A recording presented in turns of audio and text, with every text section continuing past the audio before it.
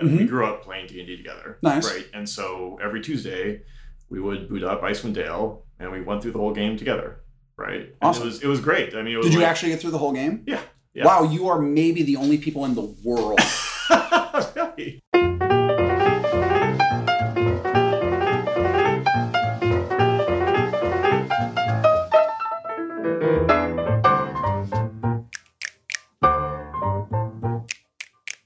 Hi, everybody. This is Soren Johnson, and you're listening to Designer Notes, a podcast about why we make games. Today, we are talking to veteran RPG designer Josh Sawyer, best known for his work on Icewind Dale, Fallout New Vegas, and Pillars of Eternity. This episode was recorded March 24th, 2018, and was engineered by Michael Hermes.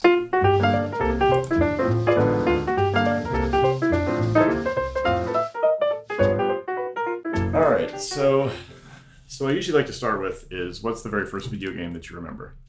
That I remember? Yeah. Adventure on the Atari 2600. Okay. Well, that sounds like a classic choice for you. Yeah. Okay. Did you guys have one? An Atari? Or? Yeah. I'm actually surprised because my family was, I don't want to exaggerate and make it sound like this is the Dust Bowl or anything. Okay. But we didn't have a lot of money. Okay. And, but we did get an Atari 2600. And do you know how your parents made that choice, or like? I actually don't. Now that I think about it, I should probably ask them because it was I was very young when we got it, and so I had no conception of how wealthy or not wealthy we were, how expensive an Atari 2600 was. I mean, for all I know, it might have actually been a gift from my grandparents, but my brother and I played it. But I wound up playing it more than my brother did. Okay. My brother is more interested in sports. Right. Okay. But he thought video games were cool, but I wound up really playing it a lot more. And Adventure and Pitfall were the two big ones. We didn't have a lot of games. Right. Because the games are also expensive. Right. So, yeah. Is it like you had games, but like Adventure is the one that stood out to you? We had a few games. We had like Combat. Right. Classic. We had Pitfall. We had Drag Racer. Mm-hmm. But yeah, Adventure is the one that really sticks out. So what do you remember about Adventure? Like, how does it stick out to you? I mean, I remember, the feeling of the duck dragons, of course. Mm-hmm. I remember all the weird, I don't know if you'd necessarily call them physics bugs, but the weird, like, sort of bumping exploits that existed in the game. How you could kind of hack your way across, like, various parts of the map. I remember the weird sort of strategies to how you gripped the arrow. Okay. I don't know if you remember Adventure. So Adventure had a sword that really looked like if I recall correctly, like a yellow left-pointing arrow. Okay. And when you picked it up, when you came into contact with it, it would stick to you wherever you touched it. Oh, okay. And it's your ability to kill a dragon was all based on, like, if it hit the arrow before it hit you, it would die. Okay. And so there was this strat to, like, I want to touch the arrow right at the edge of it, right, so that it sticks as far away from you as possible. Okay. And so there were all these kind of weird strats. So it wasn't like a hitbox; it was literally wherever it touched your character. Yeah. You weren't just a rectangle or something. Well, you were a square. You were a square. But it would like basically there was some sort of boundary around you, and wherever you contacted it was like, okay, now I'm stuck to you here. Right. And you could drop it and then re-pick it up by touching it again. Okay. So I remember all that finagling of that. I also remember thinking it was really cool, and I finally beat it. And I remember being 5 years old, and I thought it was so great that I'd beaten it, and so I called in like a bunch of my parents' friends to show them how I could beat it. But that time I didn't beat it. I died, and I got really upset and was being a huge baby, and everyone made fun of me, and I ran away. I ran upstairs. Oh dear. But yeah, Adventure, it was a good one. Okay. Cool. Well, that seems very appropriate. Did you play more games after that, or like what did you get into? Yeah, I mean, so the 2600, I played for a while. I played Pitfall. I played a lot of those other games, and I really wanted a PC of some sort. Mm-hmm. So this was in the early 80s. So you want like an Apple or a Commodore or whatever? Something, yeah. And I just didn't have, I remember my family didn't have money for that. Yeah. And they were expensive back then. They don't sound, but if you look at the inflation. Oh yeah, they're pretty pricey. Yeah.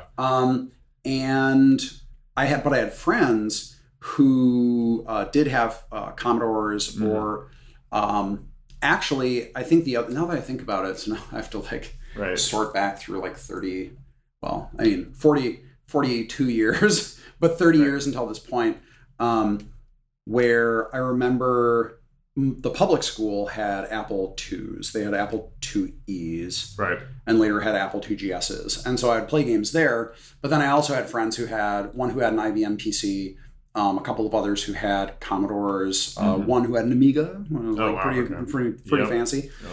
And I remember I'd play like Dark Tower, I'd play Conan the Barbarian on the Apple II, Oregon Trail.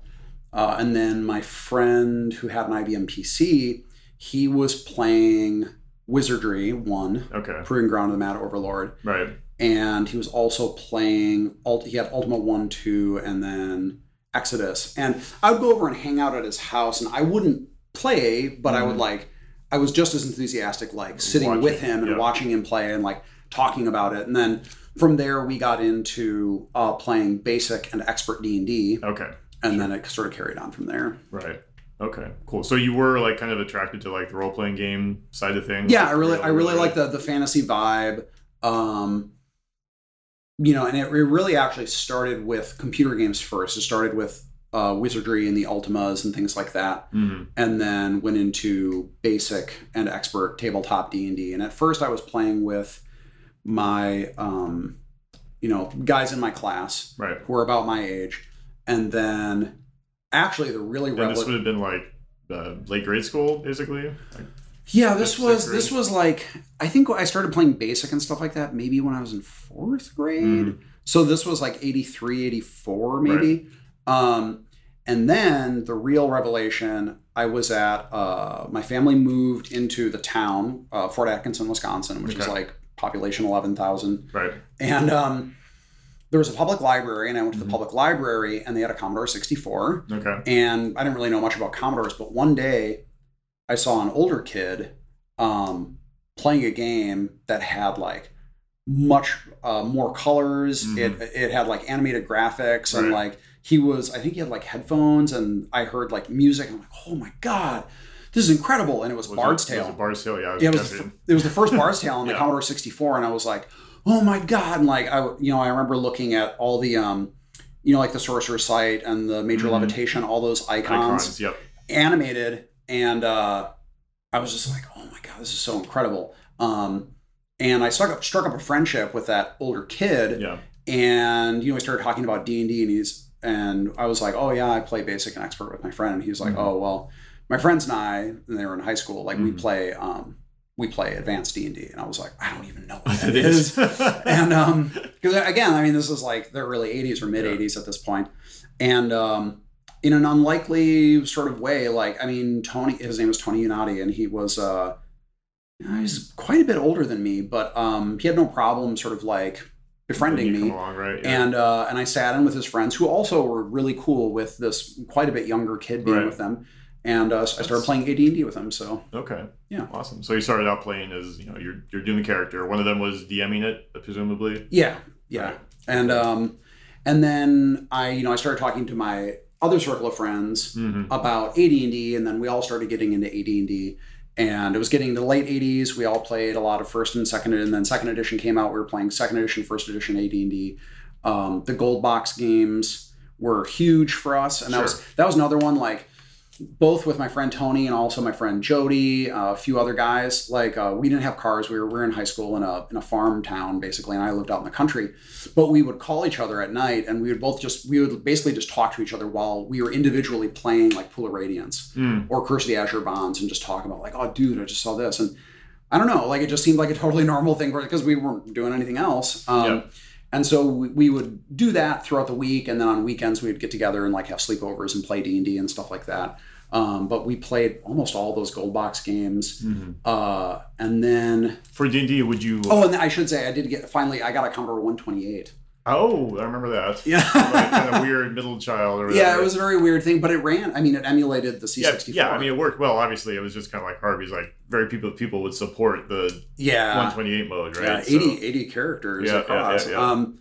And so I played, and that's when I was like, oh, cool. But I was like pirating those games at the time because my family was poor, and like, as poor enough to not get like double-sided discs, I would do the trick where you take a hole punch and you. Oh, yep. I had one of those. Yep. Yeah, you hole punch the opposite side. Well, I would take 2 discs and I would line them up and I would trace and then I would hole punch right there and then I would copy in the other side. And that's such a weird thing. It's very weird.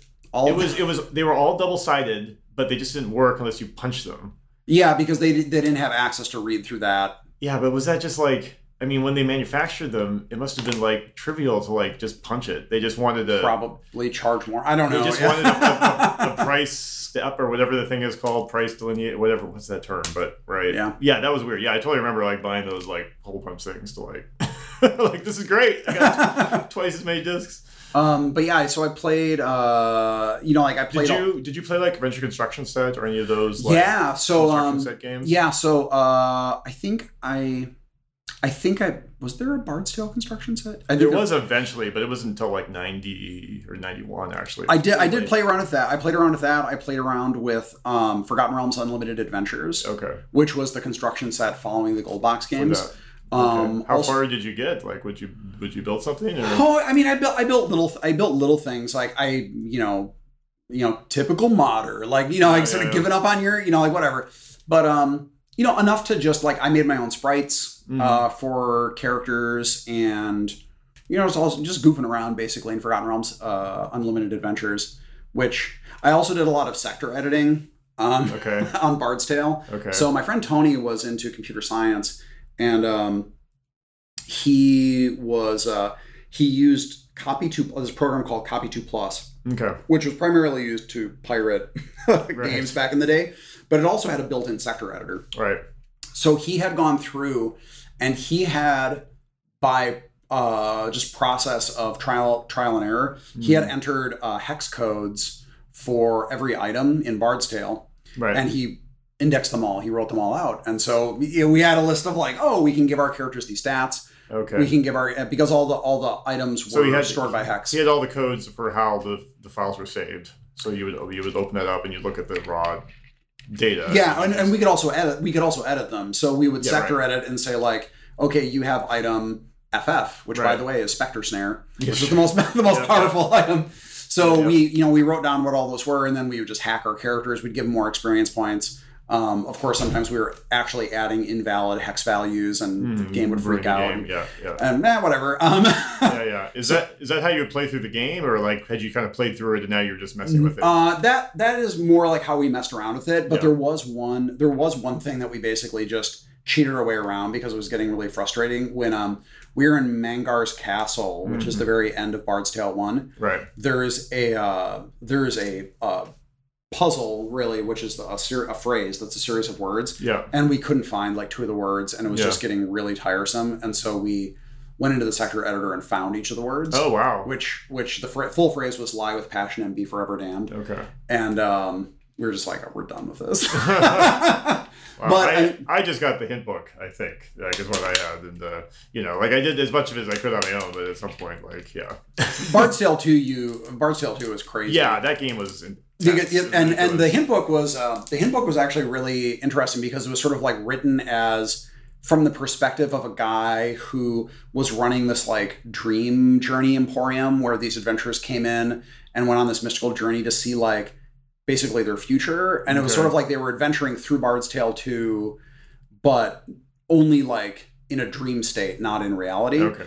And the narrator like went along as like this silent observer and was writing down everything that they were doing. It was kind of a neat thing. So this is what you could do, basically. Right? Well, yeah, and it had all the details, and the snares of death in each of the dungeons for the pieces of the rod were ludicrously hard.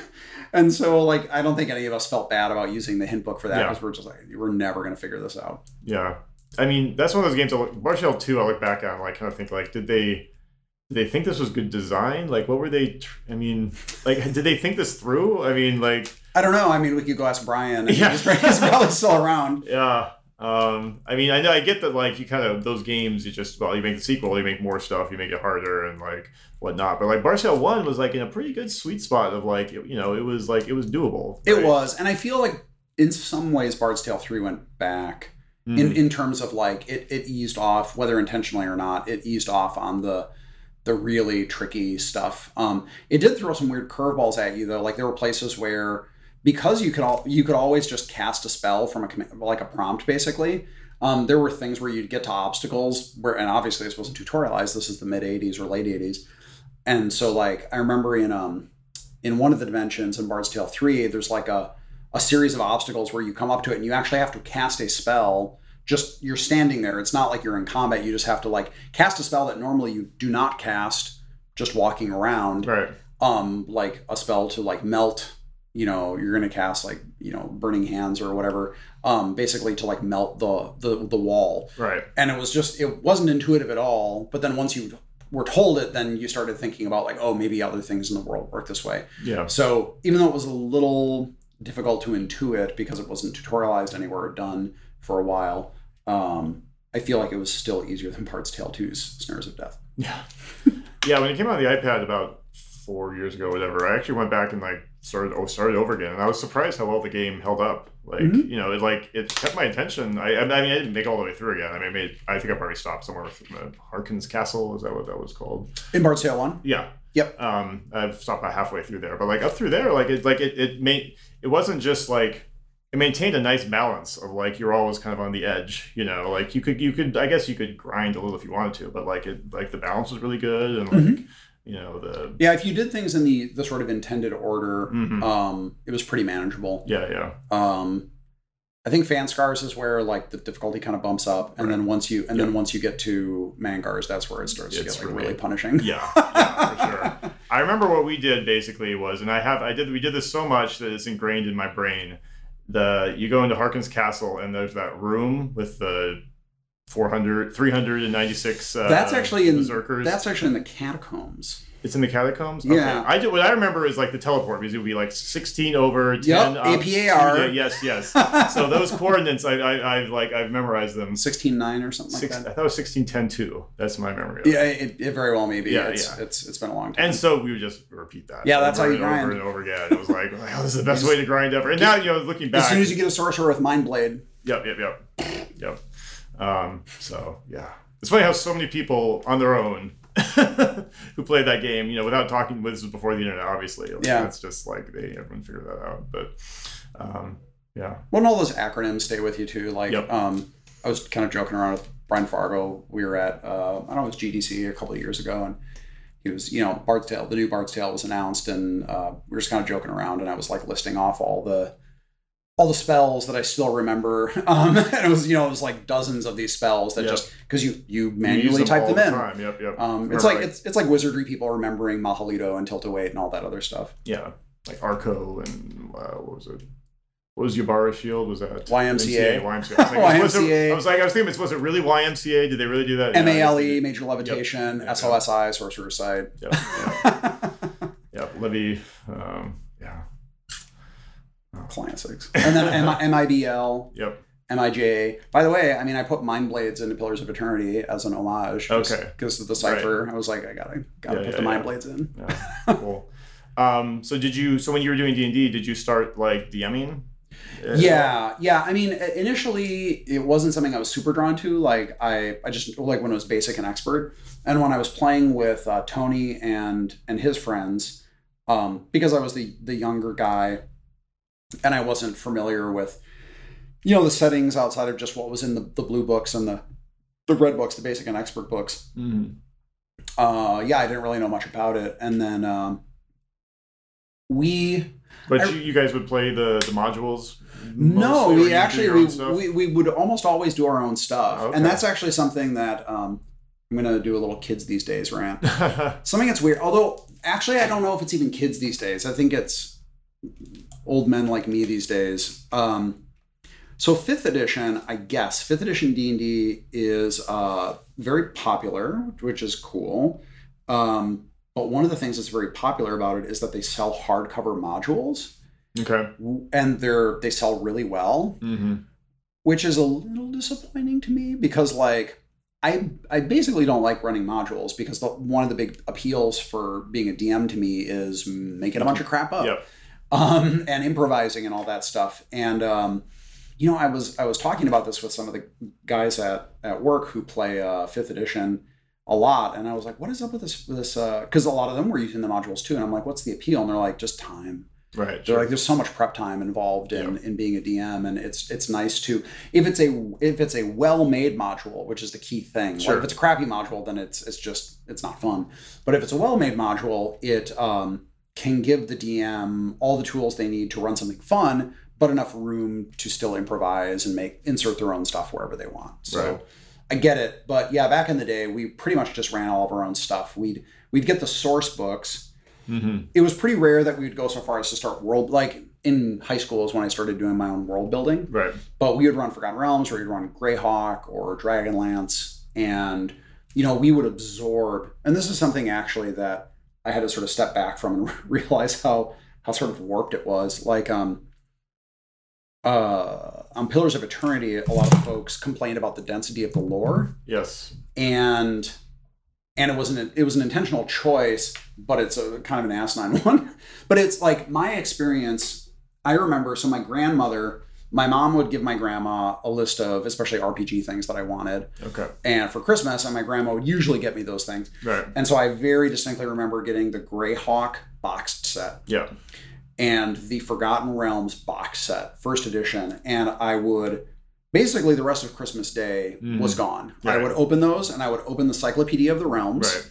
and I would, or the Greyhawk book and all those heraldry, and I would start memorizing all the heraldry. I would read every entry for every god, every nation, Theocracy of the Pale, Kingdom of Ayuz, all these things, Nyrond, and I would just absorb all of that stuff. And my process of learning about a campaign setting wasn't through the organic experience of playing it. It was getting source books and just sucking up relentless just sucking it all up. And then and what's sort of crazy is I realized that that's what I did because a couple of years ago, Bobby Null, one of our designers at Obsidian, he was running a 3.5 game in Greyhawk. And I needed to make a character, and I just literally just dredged it out of like nothing because I remembered all of the stuff that I had absorbed. Right. And that's what I like is like it wasn't just about the character being from this place, but I remembered the relationship of this country with this other country, and like the deities that they worshipped in this country versus that, and like how those relationships played out. And so that was like my process of like learning about a setting before I even made a character. Right. And that's not how normal people no. Especially for a CRPG, how they look at things. Yeah. And so I really realized like, oh man, that's a really silly assumption that I got to step back from. Right. And like, I have to allow people. Did you kind of emotionally want people to experience what you would experience basically? Or like, it wasn't or subconsciously. I don't know. It wasn't, I mean, it was partially subconsciously and also consciously. Like, I mean, the Infinity Engine games were also very lore dense. Sure. And I, although I think that there are some fans who will say that, the spirit of the Infinity Engine games was lost in Pillars. We were trying to still capture those same things. And so dumping a bunch of lore is like, that's certainly within the spirit of what those games did. Yeah. But in retrospect, they're like Tyranny, another game that Obsidian made, they made a great improvement by using lore highlight links. So for people who want to gain all the backstory and all that stuff, they can do it. But if we're better about how we introduce concepts to the player, they're just not inundated with this deluge of information. Yeah. I mean, I have to admit, I felt pretty overwhelmed when I was building my character in Pillars. It's a lot of stuff. There's a lot of stuff. And like, I'm mostly at that point still looking at it mechanically. I mean, I don't really even like this is just kind of so inherent to RPGs that it's just how it goes. But like, it's always a stressful experience to make a bunch of choices about your character before you've ever even experienced the game, right? Like that's a classic dilemma, right, for RPGs. And so, but then on top of it, that there's like this bunch of lore that's like attached to each one of these choices. And at some point, I was just like, I don't know. I just gotta get through this. I gotta at some point, I just chose it like intuitively. Which I guess is like probably a pretty good way to go, right? And but yeah, it's a tricky thing because I remember, I think Jeff Vogel wrote up a pretty big critique about the way text is used at the beginning of Pillars, right? And I think some of it was very fair, but also like I said, there's a balancing act, because if it becomes too pared down, if it becomes too streamlined, the feeling is gone. Yep. The experience is kind of dulled in a way that it subtracts. And so I wanted to try it. And I think with Deadfire, we have a better balance. It's not about making everybody happy, but it's about saying, like, okay, are the people who are, the really hardcore fans still going to really enjoy and appreciate this? And also, as someone who wants to enjoy this and is coming to it fresh and new, are they going to be able to get into it, or are they going to hit a brick wall that they bounce off of? And so it's trying to kind of like mediate those expectations. Okay. How are you trying to, you mentioned the links. Is there other stuff you're doing functionally that's like... Yeah, there's... the way you just structure things, or... Structurally, I don't think a whole lot of things change. I think that, like, so I went through and I pared down a lot of our character creation text to just be more concise. Right.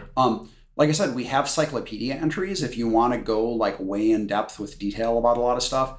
Most of the character creation options now, I've either cut them down, or for things that I wrote from scratch, I tried to limit them to like 3 sentences. So that it's just like, I'm like, what do people really need to know here? But I tried to make it more than just purely mechanical. So for example, we have a bunch of new subclasses, and like one of them is the Ascendant Cipher, and they're ones who sort of like build to an apex of power, and then once they have max focus that they've built, their things are way more powerful then, but until that point, they're actually subpar, kind of weak. Yeah. And then at the end of it, I say, like, they kind of have this reputation, deserved or not, for being kind of cocky and brash. And it's just like little things like that. If people kind of want an inkling of like, oh, maybe that's how I'll kind of role play my character. Right. If it's something that can inform their role playing decisions, which are actually very important in the game, I think it's worth including that stuff. But like, leave it alone. Don't just inundate them with a billion things. They just need the essentials to make a decision that helps inform mechanically and role-playing wise what they need to move forward. Okay. All right. Is there, I would think one thing you could do is like kind of like structure the game in that a lot of this stuff that, the lore becomes more backloaded than front-loaded. Is that something that you try to do, or like? Yeah, like I said, it's tricky because there is sort of an established style of like, here's a bunch of lore to pare through. So yeah, some of it being backloaded is good. Being able to learn a lot of that stuff organically is good. We do make things, or I make things more difficult for us by typically having the game's plot revolve around cultural conflicts, which sort of necessitate like, like these are these things coming together, and there's a historical context, and there's layers of stuff. You can layer that stuff in over time, and that's the best way to do it. But it does increase the difficulty of telling the story organically in a way that's easy to digest. Right. Yeah. Okay. Cool. All right. Let's jump back to the timeline. Okay. So you guys were making your own modules, and like they were maybe doing it first, and then you were starting to do it as well, and like. So we. I don't know who started doing it first. I feel like we all sort of concurrently started just getting interested in making our stuff up and DMing. I think my friend Ryan Niemeyer, the guy who had the Wizardry and Ultima on his PC, I think he started running me through basic and expert stuff. And then later, my friend Jody started running, my friend Chris, these other guys. And then around the same time, I'm like, man, I can do this too. Did you have a certain style, or was like there a certain way you like to build things, or the style of a idiot teenager? I don't know. We're like those guys who are like, we look up in the DMG like, oh, there's stats for all the demon princes, we're gonna kill all of them, and like skyrocket our characters to like 20th level or whatever. But then I would say, as we got into high school, I started doing more DMing, and then I started doing world building. I started just creating my own setting, and my tendency even back then was to make things that felt more sort of pseudo-historical. Okay. So I would look at real-world cultures and real-world histories, and I would kind of try... What setting did you choose? Oh, I just made like a fantasy setting that was in some ways kind of Forgotten Realms-y, because why not? That was what I was most familiar with. But, I would try to incorporate bits of, whether it was like Irish language and history or German language and history, and like all these things that I was kind of like picking up little tidbits of. And were you reading like history books, like random? I was stuff up. I was just picking up a lot of stuff from history books, and even then I was like just buying language books on my own to read and like sort of understand the basics of orthography and pronunciation and grammar and stuff like that. Wow. Okay. And I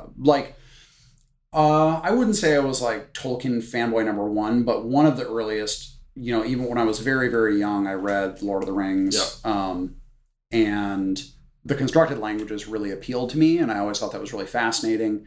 Obviously, I brought that into Pillars pretty heavily. Right.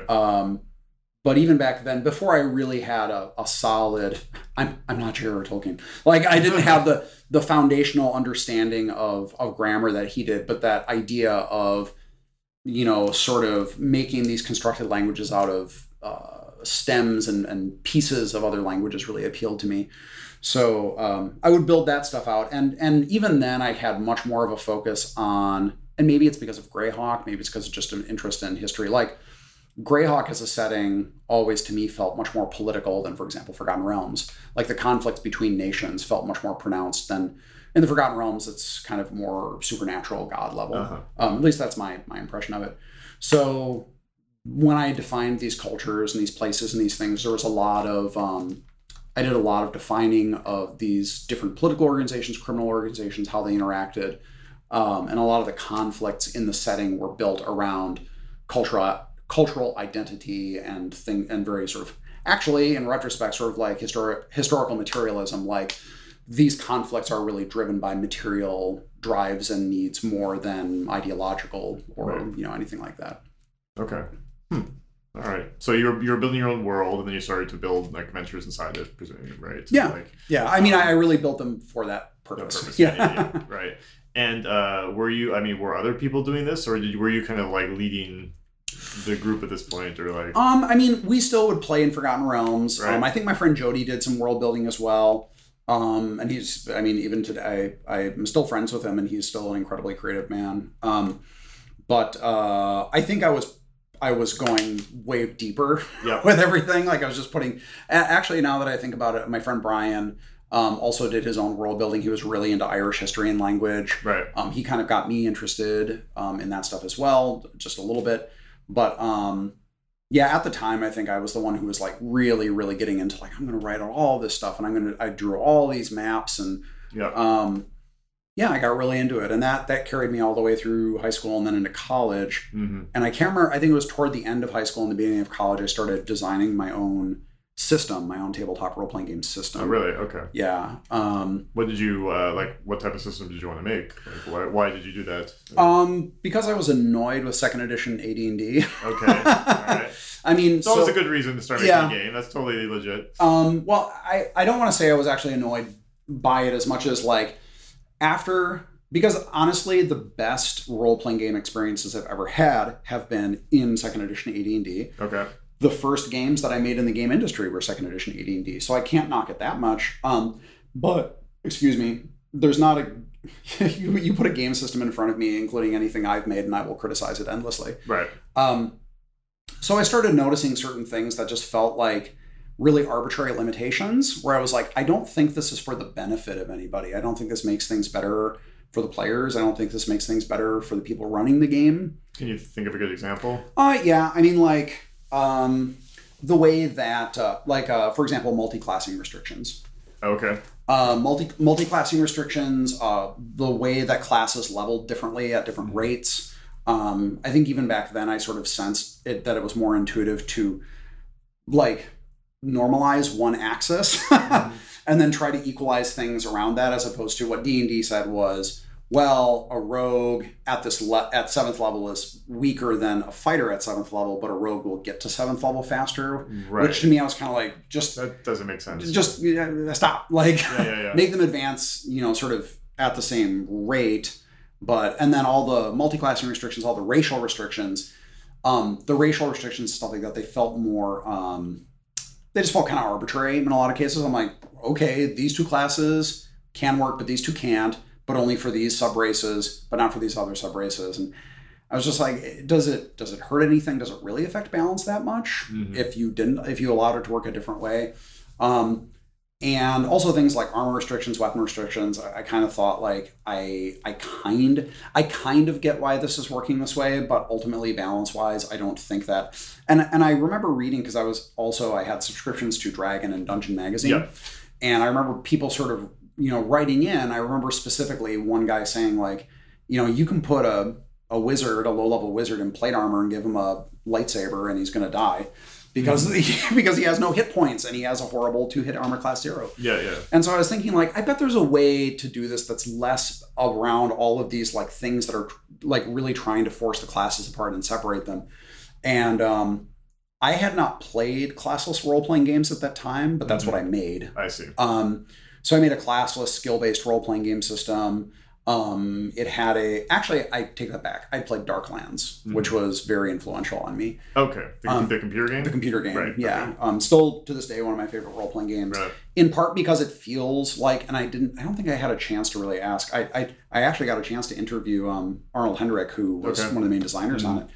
And it felt like a role-playing game designed by someone who did not have any of the baggage of other role-playing games. Had he not played a lot of role-playing games? Like I said, I don't remember if I had an opportunity to actually ask him that. But there were no classes, there were no alignments, there were no. Yeah. It was all, and there were no levels. It was just a learn by doing system with about 100-point scale, and. The theme of that game is kind of like, it's medieval Germany, and we're going to kind of pretend like everything they thought then is real. And that is like, I'm sorry I missed that game. Somehow I just didn't even know about it until later, because that's like exactly the type of game I would love to play. Right? Well, guess what? It's also it's the sort of game that I still want to make. Yeah. I've when I got into the industry, there were really 3 games that I wanted to make, like at a very high level. I wanted to make a D&D game. Mm-hmm. I wanted to make a Fallout game. Right. And I wanted to make a historical fantasy game. Right. 2 out of 3 ain't bad, but someday soon. Yeah. But yeah, I think when I looked at Darklands, I'm like, this is really cool. Like, the learn by doing system really appealed to me. I made a tiered. I'm going to get into detail here. I hope you don't mind. But so I made this tiered skill system where, and this is very artificial and arbitrary, but I liked the way that it worked in practice, which was there were a lot of individual skills. Like, for example, longsword. That is a single skill that you put points into and then you can advance by using it. Below longsword, there is heavy blades as a category. Right.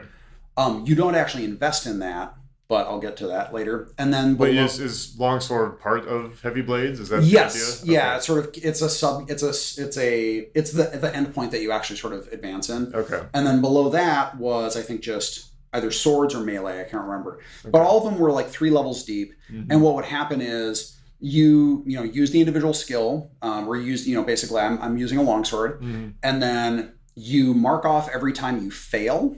Okay. And you mark off every time you critically hit. Critical hits are just sort of like a flat, like, yep, if you ever roll this thing, that's a crit, you write it down. If you fail, and part of it is that if you do more challenging things, you are more likely to fail. Right. Then you mark that down. And then at the end of a session, you roll, and you're trying to roll over your current skill. Okay. But you subtract a point for every failure you've had and every critical that you've had. Okay. And if you've never failed and you've never critted on that adventure, you don't get to roll for it. Okay. So the crits and the fails are going to make it more likely that you're going to progress skill-wise. Yes.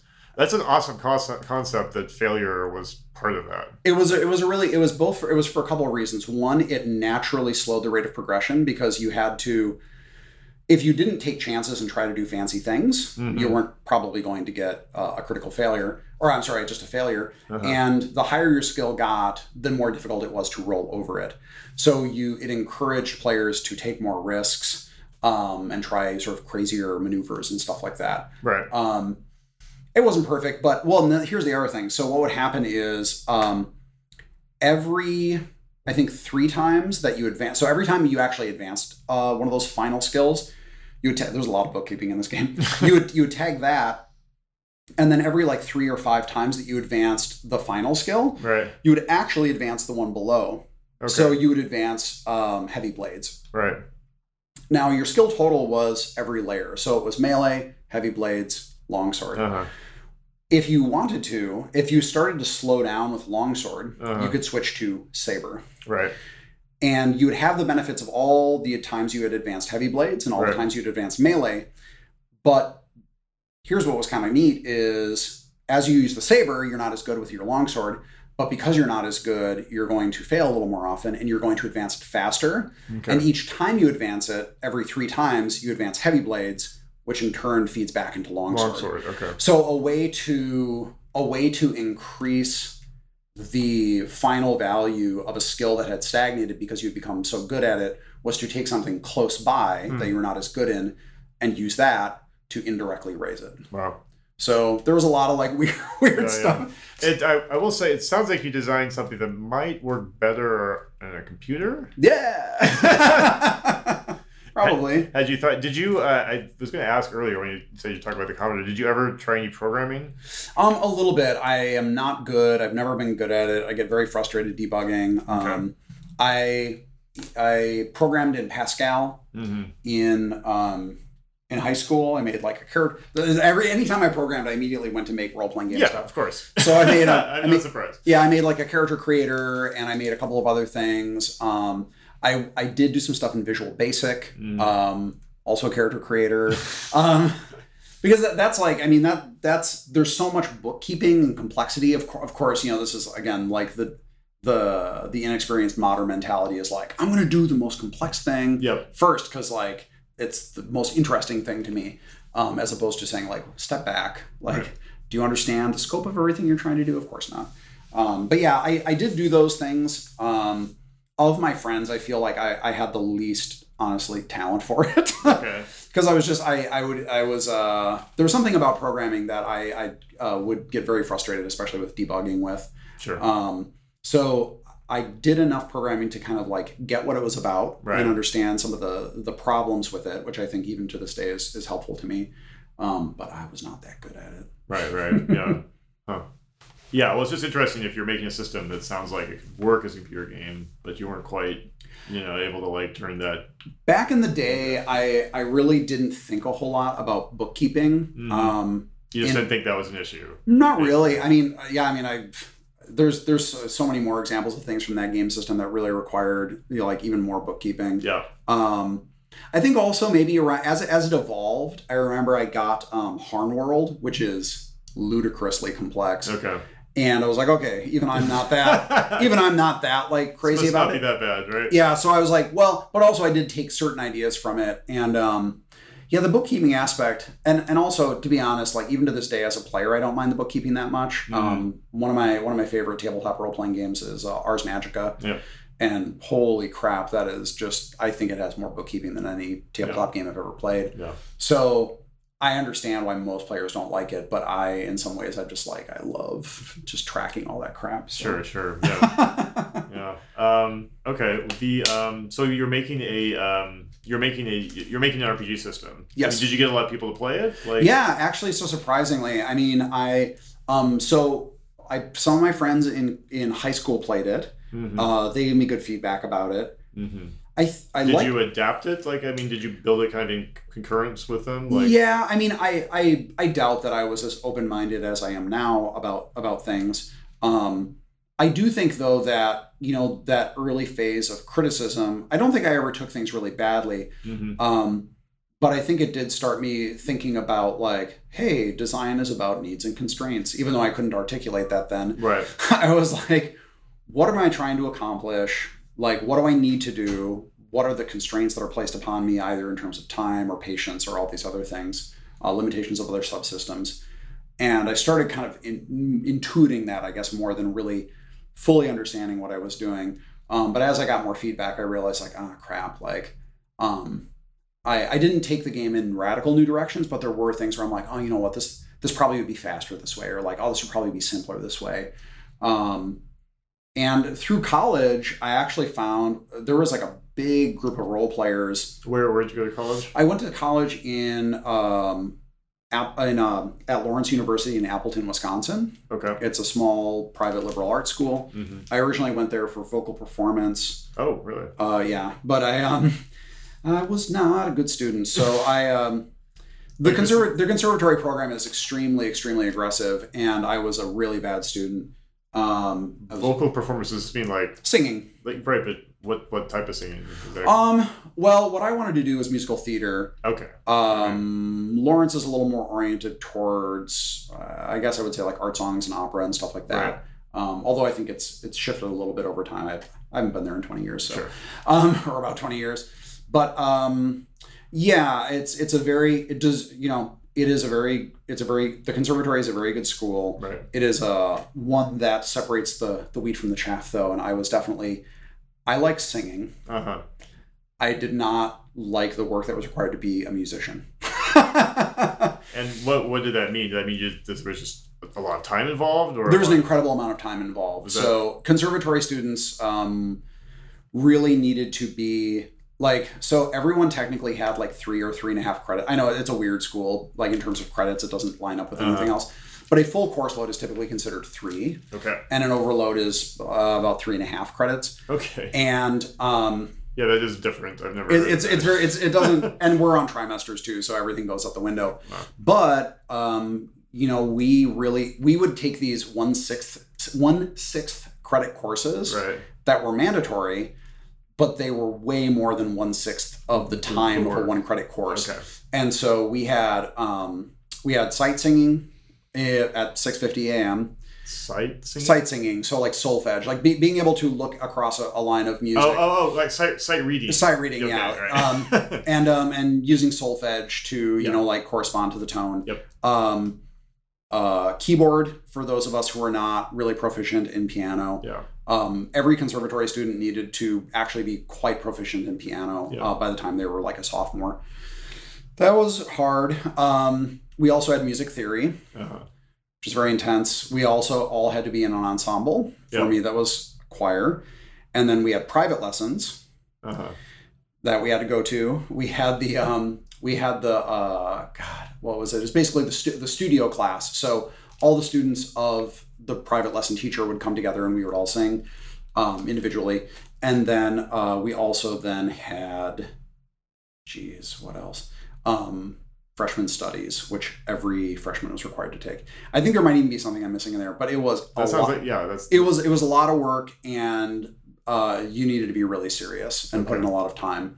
And because the school puts out really good music students and graduates, and I was not used to. So you were getting to this hardcore of a program? I mean, is it one of the better programs? It's a very good for the Midwest. You know, I mean, we have there's Macalester and Oberlin and stuff like that, and obviously we'll all debate about who's really the best, but it's respected. Yeah. So but did you know you were getting into this hardcore program? Okay. I didn't know. I mean, if I had known, I would have either not done it or been more serious about it. Okay. And I was not ready to be serious about anything. Had you done a lot of musical theater in high school? Oh yeah, I mean that part of it.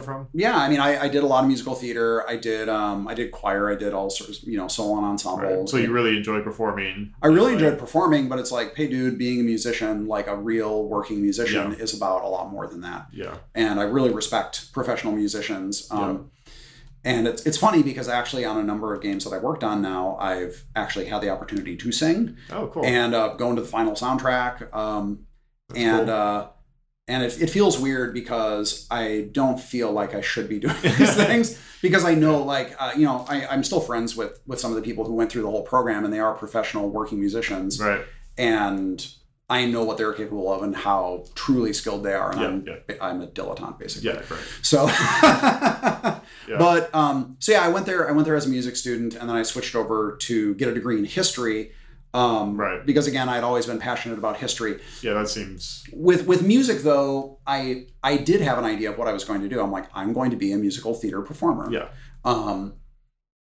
With history, I didn't really know what I was going to do. I did not have my sights set on academia. I was still doing theater, and I got a theater minor. And so I thought maybe I'll do dramaturgical work. I embraced the full curriculum of history much more than I embraced being in the Conservatory of Music. Right. But I was still not a very good student. And I still... Let me ask. So back when you were in high school, I mean, you for instance, you got Dragon, right? So you were aware that there is an industry about games, video games are starting to become a thing. Did you think at all about video game development? So here's what's weird. I knew about through drag. Oh, okay. So I grew up in Wisconsin. Right, sure. Yeah. And TSR was right there. Yeah. Not only that, but my dad is a bronze sculptor, and he wound up doing restoration work for the city of Lake Geneva, which is where TSR is, or was. Yeah. Rest in peace. And he wound up actually doing a job with Jeff Easley, who is one of the great traditional D&D artists. Okay. And I was like, oh my God. And I really wanted to be an illustrator. Okay. I know this sounds crazy because I keep switching all these disciplines, but I mean, I love my dad. I love art. I mean, I have to credit him with getting me so interested in art. Yeah. He did some illustration. I was really interested in illustration. I really love fantasy art. Mm-hmm. And all through grade school, all the way up, and I have to credit Wisconsin public schools at that time for I could take art from first grade all the way through high school. That's cool. It was amazing. Yeah. And my teachers were really fantastic, and my dad was also fantastic as a teacher. And I wanted to be an illustrator for a really long time, and I wanted to be a fantasy illustrator, but I'm colorblind. Oh. And in high school, when I started doing painting, I started getting frustrated. And again, I was a lazy child, and so I just sort of like deflected off of that. Right. But my dad, when he worked with Jeff Easley, I was just like, oh my God, like I want to, can I meet him? Can I? And actually arranged to go to TSR and meet. Larry Elmore wasn't there, but Jeff Easley, Gerald Brom, and Rob Ruppel. And Clyde Caldwell. And I mean, what's crazy now is that, well, okay, another diversion. I hope you don't mind. Rob Ruppel came to TSR from he was doing a lot of like fantasy novel covers and I think romance novel covers. He's a fantastic artist. And he needed a model for a module. Okay. And he said, hey, can Josh model for this? And I was like, oh my God, yeah. Yeah. And so I went and he painted me, and then he took some photographs so that he could paint me into this module cover. And then, he said like, hey, do you want something out of the warehouse, like a couple of books or whatever? And I'm like, oh my God. Oh, and then so I got a couple of, I don't remember what it was, got a couple of books. And sure enough, it was used on this cover of this module. Okay. And then there were two weird follow-ups to that were very strange. And I know I'm jumping around temporarily here, but at the end of college, when I got my web design job with Black Isle Studios. Okay. Because it was a D&D game, it was going to be Planescape Torment, they sent me a bunch of materials, and I got this thing, and it was like 25th anniversary of Dungeons & Dragons, and the art that they used was the painting that I was in, that Rob Ruppel had made. Wow. And I was like, that's cool. It gets weirder. Okay. So I was at Black Isle, and I mentioned the story to someone, and they were like, really? No way. And so I got out the module, because I had it with a bunch of my D&D books. Yeah. And I was like, yeah, check it out. And I looked at the author, and it was Colin McCone.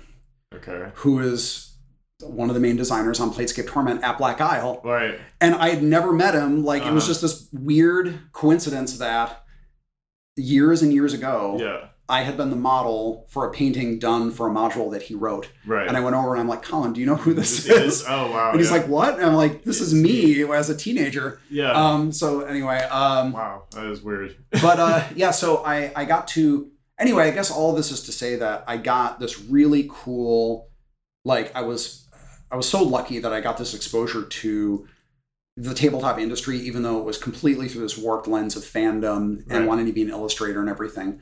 So in my mind, I was designing tabletop games, and I'm like, I can do this. Yeah. Like, I believe I can be a tabletop designer. I have no idea really how to do that, but I was kind of like, well, I'm doing it now. Yeah. Right. I'm like, I don't know how to turn this into a book that goes out, and there must be a way to do this though. And so I didn't necessarily have that as a goal, but it's something like, I was like, I think I can do this. I can at least do the work to make the game and play the game. Right. I'm sure there's more to it than that. And so this was this kind of like latent thing about video games, because at that time, as far as I know, there wasn't really much of anything in Wisconsin, other than when like it kind of drifted through there or whatever. Sure. I really didn't even, like, I couldn't comprehend of a path to that. Well, for what you did, it totally makes sense that you would think about tabletop first. Yeah. Anyway, but that question is legitimate too. Like, did you think about like I should try to become a tabletop designer instead of like like whatever it is, musical theater or whatever? Yeah. So here's the torturous like end of my college career. So I I was put on academic probation twice because honestly, what I was doing with a lot of my time in college was sleeping around. Okay. And playing a ton of games. Which sounds like a weird combination of things, but in honesty, that's kind of what most of my time was taken up with. Right. And just kind of hanging out with people and like doing whatever. And I was playing in at one point 5 games a week. Wow. Tabletop games. I was running 2 and I was playing in 3. Yep. And I did not respect the time. I didn't appreciate anything, and like the money that my parents had paid for college and all this other crap, and like it was very stupid. And please do not take the path that I took to becoming a game designer, because this is really a stupid use of a very important time in a person's life. Right. But so when I almost dropped out. A friend of mine, Anne, told me, do not drop out of college. I know this seems very, difficult right now, but don't do it. So I have to credit her with convincing me to stay in college for my 2.4 grade point average that I graduated with. And, I was graduating with, I graduated late because I had switched majors, also because I had failed a couple of classes, and I was just irresponsible. And I had frittered away a lot of time in college. And so as it came to the end, I really didn't know what I was going to do. Okay. And I guess what I was trying to say is like, did you dream about becoming like a RPG designer? I did. And actually what was weird is like, I remember talking to a few people, and saying like, I think I'm going to become a tabletop designer. Right. And literally having one of them just laugh at me and say like, yeah, I knew a guy who tried to do that, and like, it didn't go anywhere. I don't know why you think you would be any better than that. I'm like, I don't know. I think I'm okay. Like, I think that people have fun playing the games that I make, and I don't know. I mean, I admitted, I'm like, I don't know how I'm going to make that happen, but but it is a thing. It's a thing. And so, but in the short term, it looked like I was going to do web design because I had taught myself, this was the mid 90s. Okay. And into the late 90s, and I taught myself Flash and some other things. And then I was actually going back to my illustration roots, and I was looking at becoming a tattoo apprentice. And that was really what I thought after college. I'm like, I'm going to do freelance web design, and I'm going to try to become a tattoo apprentice at Steve's Tattoo in Madison. Okay. Clearly, if you look at this expansive time in my life, it's completely aimless, wasting time, like screwing around. Even recounting it is kind of embarrassing, but yeah. Well, it's because TSR they take module submissions, right? Yeah, I mean, did you ever think about that? No, like I said, I was really clueless about like, how does any of this happen? Right. I also remember getting kind of frustrated. I will tell the story because I feel like I was vindicated in the end. So I was in RPGA, which is the Role Playing Game Association, that TSR ran, and people who were in RPGA got polyhedron and had all sorts of neat stuff in it. And then at conventions like Gen Con, which of course I went to, they would have the RPGA like grand meeting. I think before the convention started, and I remember going in there, and they were talking about Living World. They were talking about the Living City, which is Ravensbluff, or was Ravensbluff.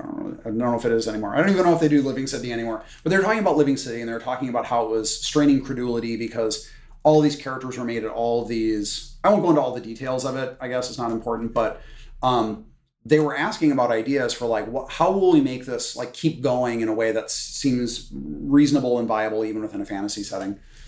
And I don't know if I was literally the youngest person there, but I really was young compared to the average age of people there. And I raised my hand and I said, like, why don't we develop a living world? And like, then you can just keep branching and spreading out to all the corners of the thing and just keep it going forever.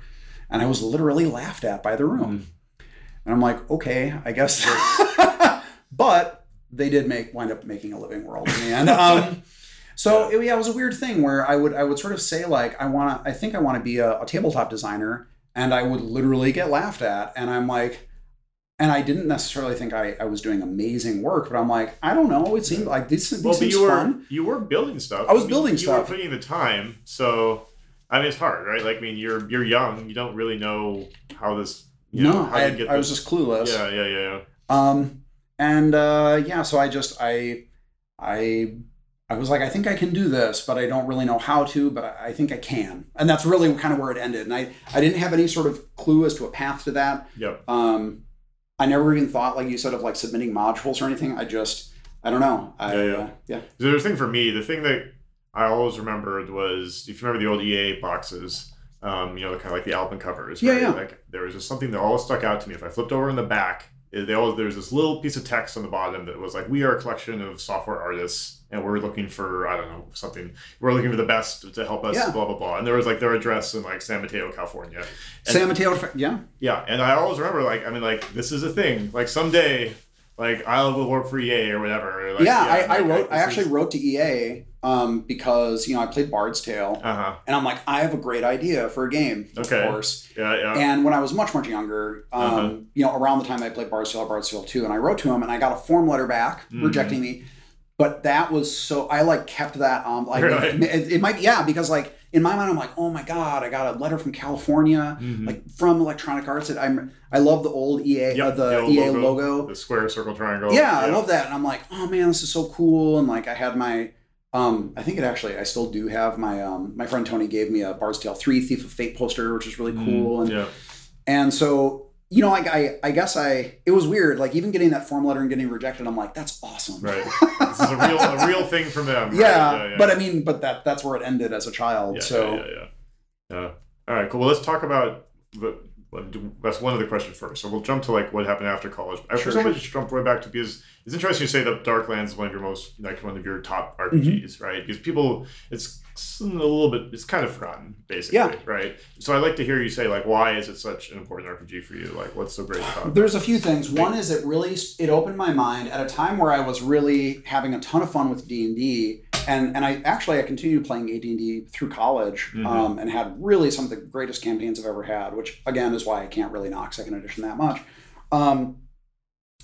It started really opening my mind to like, you can make systems that aren't like this. Right. You can make systems that try to emulate either different things, or they try to emulate the same thing through a different mechanism.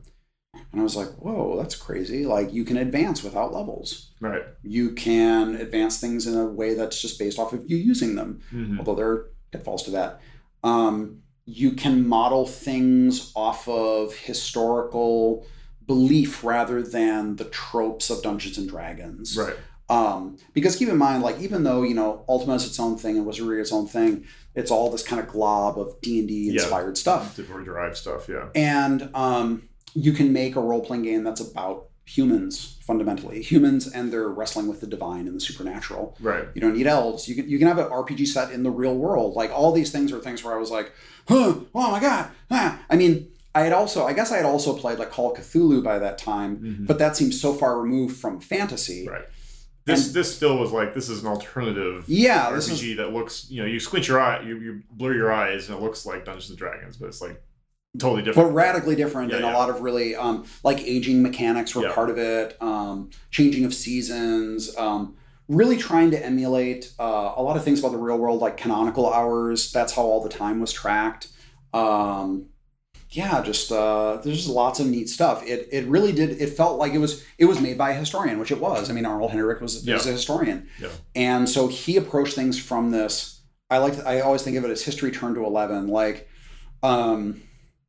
Kingdom Come Deliverance does this as well, where I feel like if you're going to make something historical, even if it's historical fantasy, right, like, it's not a sprinkling on top. You're digging down to the roots, the fundament of this stuff. Right. And really embracing it with both arms, everything that's and like, both legs, everything that's like fundamentally different about that period. Yeah, like get into it, because that's where like you really start to feel how alien to traditional fantasy it is, and you also start to see. I mean, this is what I love about history, is seeing these streams and paths of things from the past coming, forward to the present. And And so that's why I was like, man, like they dug so deep on this. You got to pray to you have saints, like you don't really have priests, you have saints, you learn their mysteries, you pray to them. If you pray to them on their feast day, you have a better chance of getting their favor. Just all that stuff I thought was like all the alchemical stuff was based off of like loosely, but really, based off of real historical alchemists. Yep. All the symbols that they used were alchemical symbols that were actually used, whether it was sublimation or evaporation or like whatever that stuff was. All those things moved it away from like, there's something to be said for like, one this is like a pet peeve of mine is like the fantasy rune. I'm like, no. Like there's, especially because I love constructed languages so much. I'm like, think about what are you doing? Like, right. What does this symbol mean? What is this mark for? Like, what does this stand for? What is it embodying? And in Darklands, they didn't use fantasy runes. They used alchemical symbols. And you can go and look those up. And you can look up Galen. You can look up Altamini. You can look up these are Albertus Magnus. Right. Albert the Great. Like, these were real people who wrote treatises on alchemy. And And that embracing, that full embracing of historical fantasy and straddling that line was really, really influential to me. The fact that it was so open. Yeah. It was the first Real Time with Pause game that I played. I think there was only one other, like Herzog 2 or something like that was before it. But it was just, it did so many things that I had never seen before in a way that was just crazy. And there's a lot of really clumsy and clunky and irritating things about it. But in my mind, they all get just kind of pushed down. Yeah, sure. People are like, this font is unreadable at 320 by 200. I'm like, I know. Yeah. But well, in game design, in game design, you inherit so much, right, from like the genre you're in and the traditions, and D&D looms so large, right? Yes. That it's just like it did great things for RPG. It's like it created it, right? Yes. But like yes, it also definitely. kind of twisted it, right? So yes, and like I said after your talk, I'm like, if you want to work in a genre that has maybe more baggage than anything else, it's a fantasy party based RPG. yeah, I totally see that. I'm like thinking about all that stuff, definitely. Wow, that's cool. I wish I'd played Darklands because that totally sounds like my bag. Because there's like centuries of material to work with. Oh, it's incredible. Millennia of material to work with in history, right? And, and it's. I think the other thing that's really cool is I went back and looked at my Darklands manual, and Arnold Hendrick included a bibliography, and I actually found these some of these rare books. Like there were these German maps from the Middle Ages that have city maps of cities from 15th century Europe that they're incredible, and they have overlays, like they have transparent overlays and all these things that are just like the books back then had transparent overlays? No, so it's a book that was published in the late 70s. Okay. A book that was published in the late 70s that copied that basically took medieval maps and then recreated them modern and labeled them, and it showed like trade routes across Europe and near Asia and like all these other things. And it was just, that was another thing where like seeing his inspiration and then going and finding that inspiration and having that second layer of sort of illumination come out of it was. So it'd have overlays that would give you extra information about the map if you wanted to see a specific thing. Right? Yeah. Okay. It's funny because I just went to a talk this afternoon by someone, I can't remember, is it Inky or something? Inkle, yeah.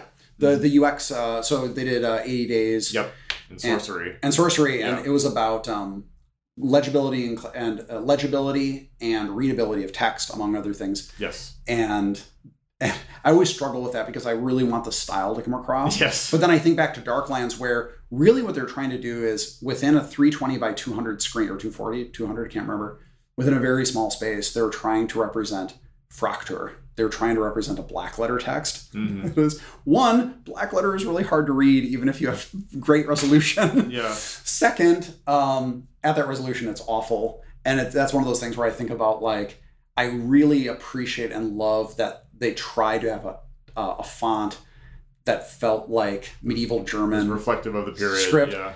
But that's what everyone just can't stand. They just bounce off of it. So I do know what you're talking about because I've seen screenshots and it's pretty awful. I was like, what?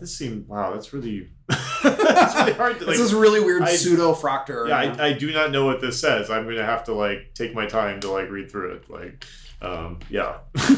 Wow. All right, cool. Well, I'm glad we got the background on it.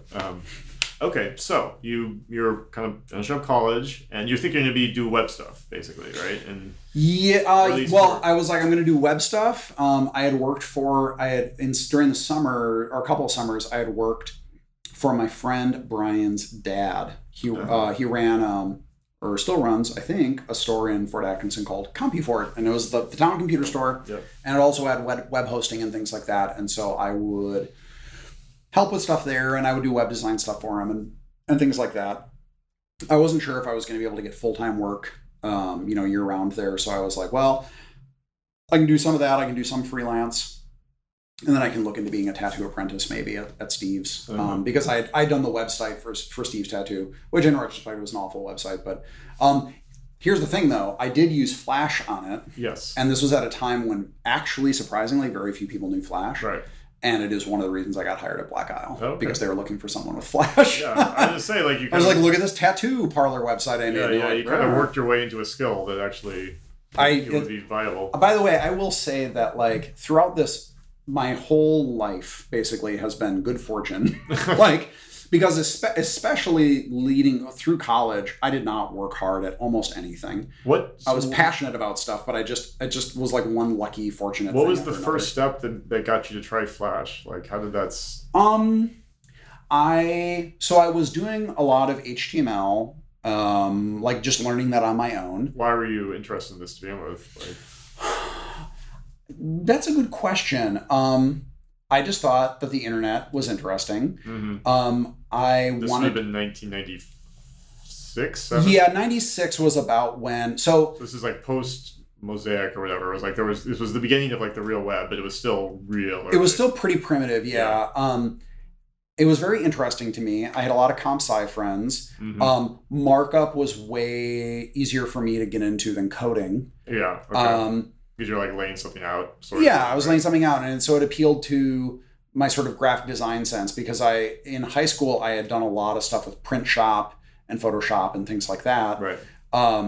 And so not that I'm like a great graphic designer or anything like that, but again, I have sort of an illustration background, a little bit of graphic design background, and I just wanted to make my own personal page because Lawrence, that was the first like 95 or 96 was when they were like, hey, you each have 5 megs of personal web space on this server. Mm-hmm. Of course, then I hosted my own server locally and then rerouted all my images from there, and I got in big trouble for that. But I started, I thought it was cool. I set up we had a Quake clan. Okay. Yeah, I was curious, like, what's the actual first thing you were trying to make? I think the first thing was just my personal page. Sure. And then after that, I made our Quake clan page, and a bunch of silly crap on there. And some of those were internal to Lawrence, and some were externally facing. And it's funny because I have to. The very first time I saw Flash, someone was showing to me on his Quake clan page. Nice. There's just something about this. Yeah, I don't think I'm trying to remember. I think the first page that I used Flash on was actually like for a client. It was either for Steve's Tattoo or some other website. Right. Okay, but you're starting to build web pages for anything. Yeah, I was starting to build web pages, and Flash, like, I mean, I think, all of us idiots in that time period when we saw Flash, we were like, wow, let's put Flash on everything. Which, on the receiving end is just garbage.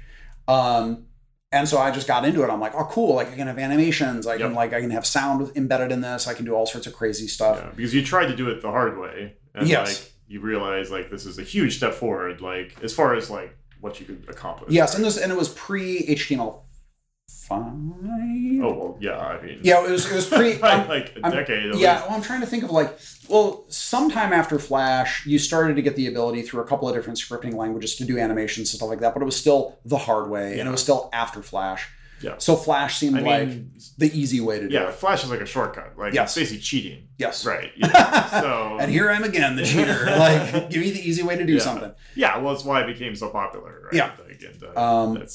And I think I used my website. I did also host, I think I hosted a few levels that I made in Radiant? No. I don't remember what the first publicly available Quake editor was. Oh, so you built Quake levels? Yeah, I built a couple of them. Okay. They were garbage. Okay. They were interesting concepts, but really and there was another like sort of early exposure to like player feedback. Yeah, like all of my buddies would play and they're like, this level fucking sucks, dude. Like we all wind up with negative kill counts at the end of it because it was like full of like, I had this level that I called Game Ground, which is sort of inspired by this old crazy arcade game called Game Ground, although they're dissimilar. But the idea was that it was like this tiered level, kind of went around like a tower kind of going up on the inside. And the better stuff was all on the higher levels, right? But there were traps that were more and more dangerous and lethal the higher you got. Right. And so it was like a neat kind of like risk reward thing, but nobody likes seeing negative frag counts at the end of a round. Sure. So, and also getting killed by traps constantly is very frustrating. Yeah. So yeah, but I was like, here's a concept that should have stayed a concept. Yeah.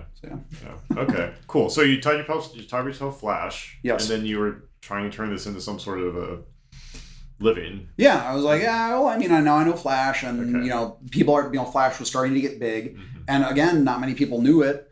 I was told when I got hired by Black Isle that of the 62 people who applied for the position, only 3 knew Flash. Wow. And I was one of them. So I was like, 62 people applied for that one position.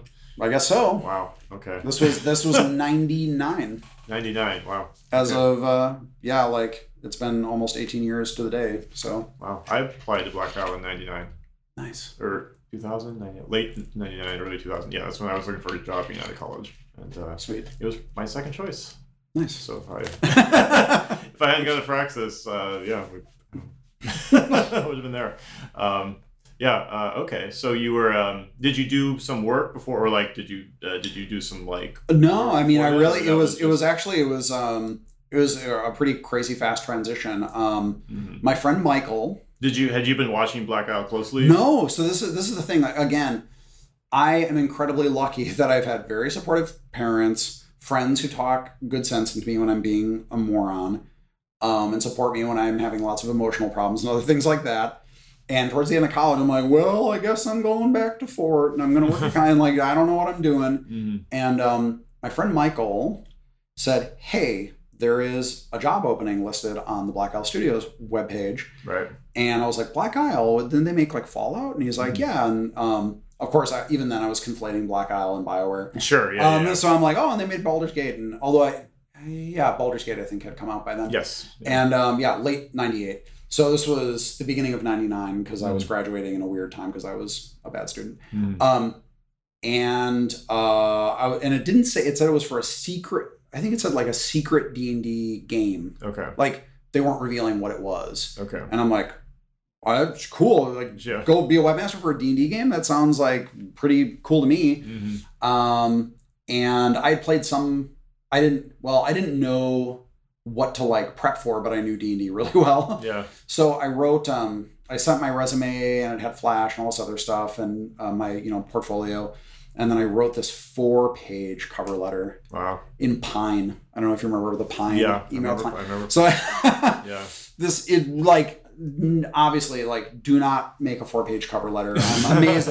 And it was this rambling thing about like what I thought, like stuff that was completely irrelevant to this job. Like, this is what I think the future of role-playing games is going to be. Right. This is where I think things are going to go this way and like all this other stuff. And I actually was not the first choice for the job. Okay. I was the second. The first choice, he decided not to take the job, instead go to Seattle to be with his girlfriend. Right. Thank you, wherever you are. Whoever that is. Yeah, again, good fortune. Right. So, they hired me and I graduated. Did you ever talk to them about like how you stood out? I mean, that's a lot of applicants. It was because I knew Flash, and it was because I had this monstrous bank of knowledge about D&D. Okay, so that passion came through. Like yes, you overdid the cover letter, but maybe that was he did say Greg Peterson was the guy at Interplay who hired me in Interplay marketing, and he said, it was kind of crazy, but like you could tell that I really knew this stuff very well. Yeah. Well, that's what you look for when you're hiring. Yeah. At least that's what you should look for, right? Yeah, you hope. I mean, you meet them to find out if they're crazy or not. Of course. But then, like, yeah, I mean, we did have a phone interview and stuff like that. Yeah. I mean, the passion's the number one, right? Like, that's where it starts. Yeah. But okay, cool. Yeah, and then I graduated from college. Which project was this? Planescape Torment. Planescape. Okay, yeah. Cool. So I graduated from college. I went home for 2 weeks, but I had already gotten, accepted for the job. And I spent 2 weeks at home. My mom was really upset. She still gets upset every time I go back to California when I visit. And I got on a plane. I don't even know what I moved out there with. I think it was literally my computer and a bunch of D&D books. Right. Like, only the essentials. Right. What did you think? How did you feel? Were you like, this is... I don't know. It was really weird. Like, I guess I didn't... I don't know. Did you appreciate like the opportunity that was like? Oh, of course. I was like, wow, this is so awesome. And I didn't really know what to expect. I mean, I had only been to California as a baby. I lived in Pasadena when I was 6 months old, and that's it. Yeah. And I had not been out to California. I mean, I was very poorly traveled as a child. And so, but it was, I don't know, like I wasn't afraid really. I was kind of just cool. I just got on a plane, my mom weeping in the terminal, back when people could come to the terminal with you. Yeah. And I just got on a plane and I flew to California and, like a huge cornball, I listened to Going to California by Led Zeppelin. Okay. That was my dramatic, I was like, I got to have the soundtrack of my life playing here. Okay. I came there and it was crazy. Like I just, I moved in with another guy who worked at Black Isle who was looking for a roommate. Okay. And I lived with him in Long Beach for a while. I didn't have a car for the first year I lived in California, which is crazy. Mm-hmm. But I also had no social life at all. Sure. So, I don't know. It was weird. I like stumbled through a series of mishaps of my own making and somehow came out in California with a job in the game industry. Yeah, well, that's cool. Okay, well, let's talk about what happened at Black Isle then. I got that job and... First thing I was tasked with was making the website for Planescape Torment. I was never really a great web designer. Mm-hmm. I was good enough to do the job, but it's not like I did anything super fantastic or anything. But I interacted a lot with the dev team. I really wanted to make sure that they were happy with what was on the site, that it was representing Planescape well, that it was representing the game they were making well. And so I did a lot of collaboration with them, which I think made up for maybe me not being the greatest graphic designer in the world and making really load-intensive Flash images on every single page, which is very stupid. But, hey, everyone was doing it in the late 90s. Yeah. And I was working really closely with them and getting to know them. And it wasn't that there was an ulterior motive. I mean, I wanted to be a game designer. Sure, yeah. But that I really was just passionate about. I was like, man, Planescape is super cool. I think this game is going to be really awesome. And I really feel like it needs a really kick-ass site that gets people jazzed about it. Right. And in the course of doing that, I did pester Fergus a lot about like, hey man, can I maybe do some game design? Like, I don't even really know what's involved in that, but he was like, no. Like we got plenty of people over here. And it wasn't until Icewind Dale, one of the key personnel left and they had an opening for a junior designer. Okay. Or rather, I think Fergus said like, hey, someone left. So part-time, he's like, we still need you to do a bunch of web stuff because you still have to do the Icewind Dale website. Yeah. You also have to do the BG2 website. You also have to do the Neverwinter Nights website. Mm-hmm. I'm like, I'll do all those and I'll do junior design work as well. Right. And so that's when I started transitioning.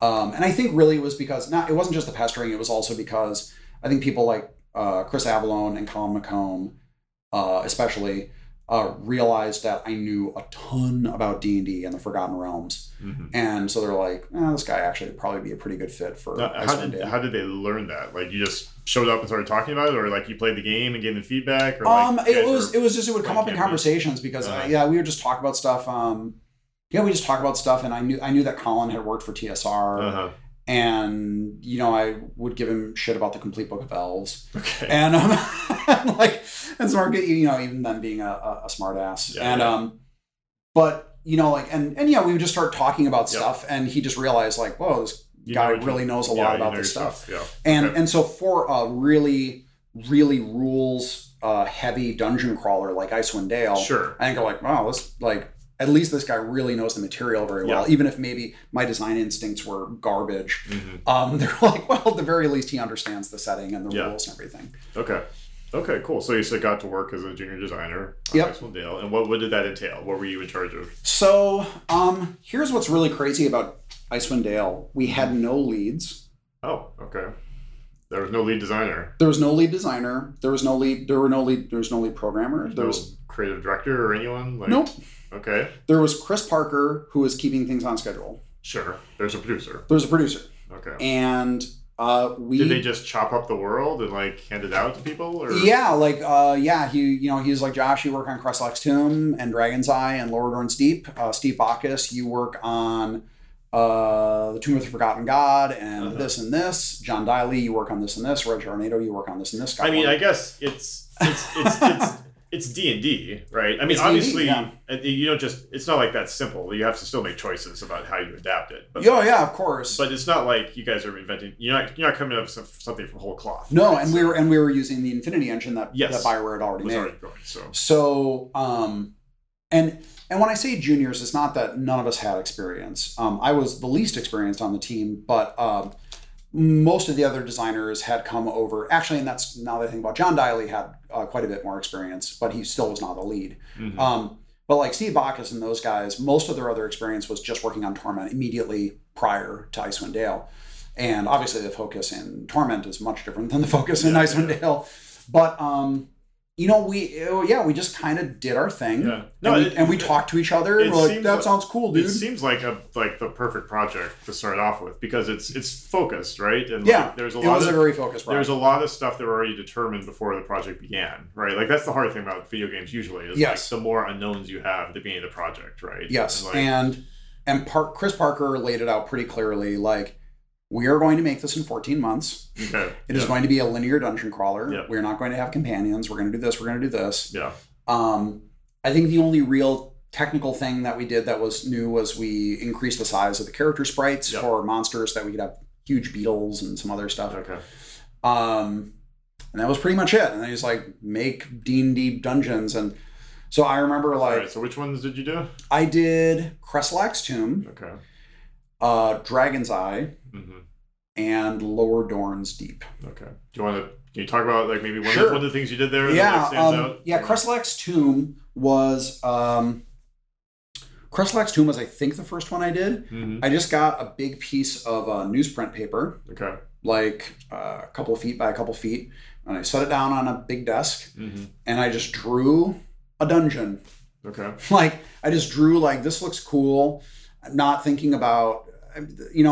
This was more creating than designing. Yes. It was just kind of like, it's like I'm making a D&D dungeon. Yeah. I didn't think about isometric angles. I didn't think about pacing and spacing and all that other stuff. And I literally gave that sheet to Dennis Presnell, who still works at Obsidian, by the way. And he built a level out, and people were like, wow, this is fucking cramped. He built the level out. Does that mean like he did the art? He did the background? 3D, yeah. So he did everything in 3D. Okay. And then he gave it to me, and I got it in, and then I started placing monsters and stuff, and it was really hard to see things in it because the hallways were super narrow. Yeah. It was really frustrating to navigate. There's all this other stuff that I didn't get or appreciate at the time that were all pretty dumb. And then I did Dragon's Eye, where I think Did you try to redo any of that? Like, did you have a sense that like it was tough, or there just wasn't time, or? We didn't have time. Okay. And also, I didn't really appreciate the extent of the frustration within it because, when you play your own stuff, you very quickly acclimate, and because you made it, you're like fine with it. Yeah. But with Dragon's Eye, I was like, I'm gonna make this a little more open because Crestlax was really cramped. Yep. And in my mind, I was like, well, that was cramped by design, and that's okay. And it's like, well, this is a bad choice. Unless you're trying to frustrate people. Right. So Dragon's Eye was more open, but it also was this huge slog. I did have this idea of... Huge slog because there's tons of monsters, or it goes... Well, it's 5 levels deep. Okay. And there are no shortcuts back out. Okay. Oh, there's one. So you had to walk. You had to literally walk all the way back out. Yeah. Which was not atypical at that time. Yeah. But again, I seem to remember doing some backtracking. There's a lot of backtracking. In Icewind Dale. And the difficulty was fairly high. One thing that I had as a goal in there was that I wanted because I was like, well, this is going to be 5 levels of caverns. Mm-hmm. I really want to make sure that each level has its own theme of like what's going on, like its own story and its own ecology of critters and creatures and little bosses and whatever weird stuff is going on. And some of it's pretty implausible, but they did feel pretty different, and they played pretty different. Right. And we had Exonomai at the bottom. She was a Marilith demon, and she was very memorable because she was pretty hard. Right. And there were lots of. I did do one thing that I don't think I did as well as I could have, but we're doing it better on Deadfire now. Okay. Which is I tried to make sure that like one thing I disliked about some of the Infinity Engine games is that traps would be this like just this 2D trigger that you had no idea was there unless you like literally detected it. Yeah, that always was bugging. It's frustrating. And so I was like, I'm not going to do that. So in Dragon's Eye, what I did is I would look for the darkest parts of the hallway, and I would pick 3 stones, always 3, and I would make that the trap trigger. Okay. And every time and there were a lot of them, but every time you hit one, if you were paying attention, you'd be like, this is always in the darkest part of the corridor. And, it probably could have been communicated even better. Sure. But it was pretty consistent, and it did correlate to something physical in the world. And when we made the first Pillars of Eternity, there were more like sort of just arbitrary volumes, sure, which I also didn't like, but we didn't really know a good way around it. And so now for Deadfire, I'm like, if there is a trap trigger, if you are looking with your own eyes for a trap, you should be able to see it. Right. Whether it's a 3D trigger or we actually will say, hey, level artist, please go in and discolor this area, and that's the trap trigger, so that someone can see it, so that you have more of a feeling of like, oh, that's probably a trap. Let me step out for a second. Sure. Because I've never been a big fan of traps. What's the purpose of traps? Like, would the game be worse if traps weren't there? Probably not. It's really a nostalgia thing. Okay. Yeah. It's just because if there weren't traps, people would be like, "Where's the traps?" Yeah. Okay. Even though I don't know. You know so much more about RPGs. So I was like, is there something that it serves in the purpose of mechanics? What I've tried to do is I've tried to over time get traps to feel like a more interesting aspect of the game. Okay. So part of that is not making them unavoidable triggers, so they become less frustrating, even if they still don't have value. In Deadfire, if you find and disarm a trap, you will get that trap and you can use it as a consumable. Also now, all traps can also be set off by enemies.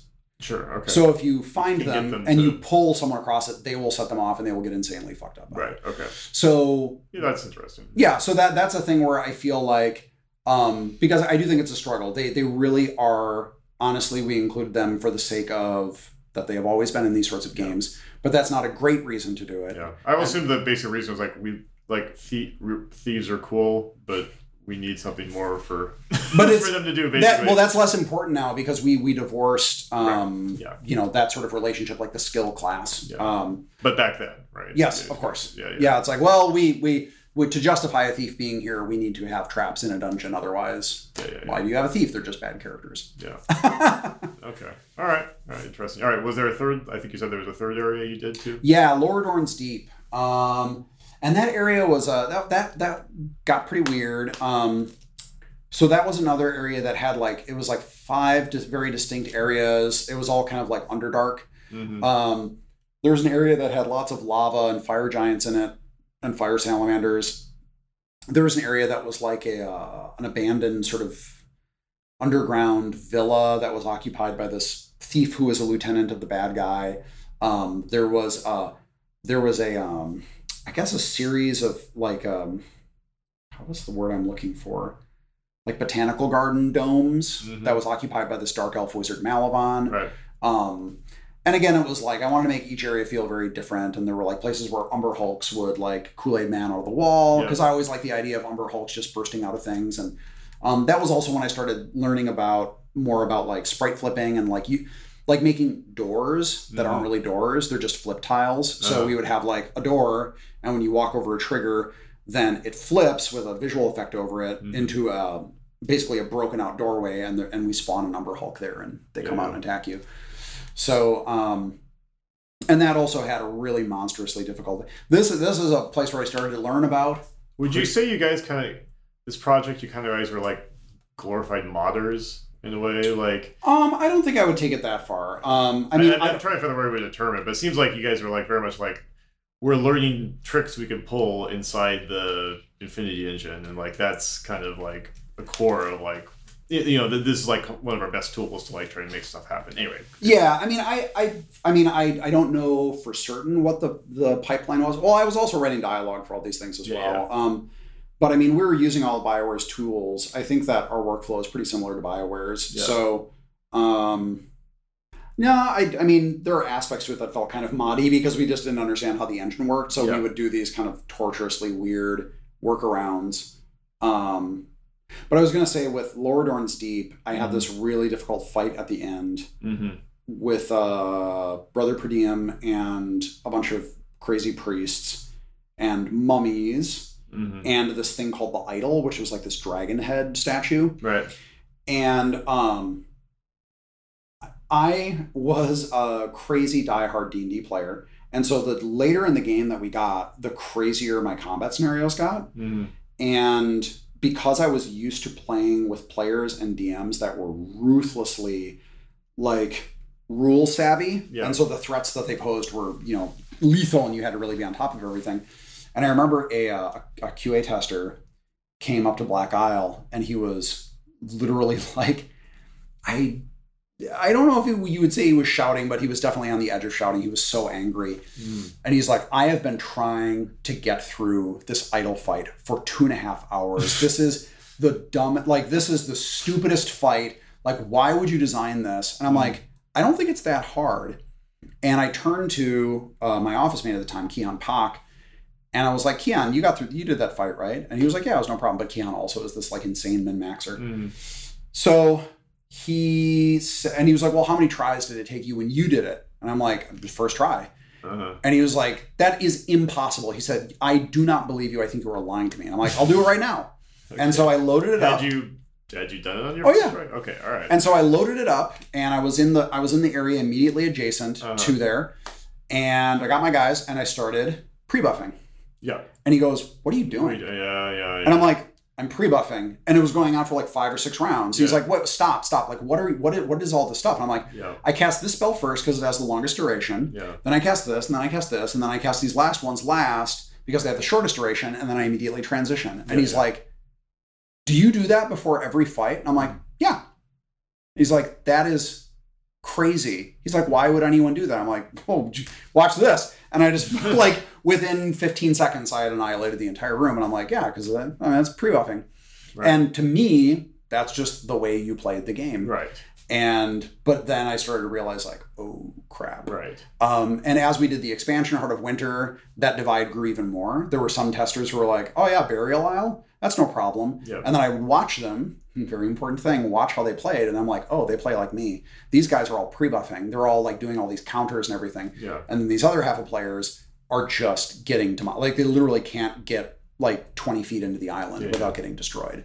So I started to go like, okay, maybe I need to start questioning what role this serves and how it separates people and all this other stuff. Yeah, that's really interesting. I've run into this issue a couple times with RPGs where like, you know, you get as far as you can get, and then suddenly you get to a point where you have to kind of realize that like, okay, there's another step involved here. Yeah, and it often is buffing your guys before you go into combat. And I feel like RPGs have a very hard time communicating to you that this is what you need to do. Yeah. Right. And I mean, how's your thinking about this evolved over the years? Like, I mean, I think that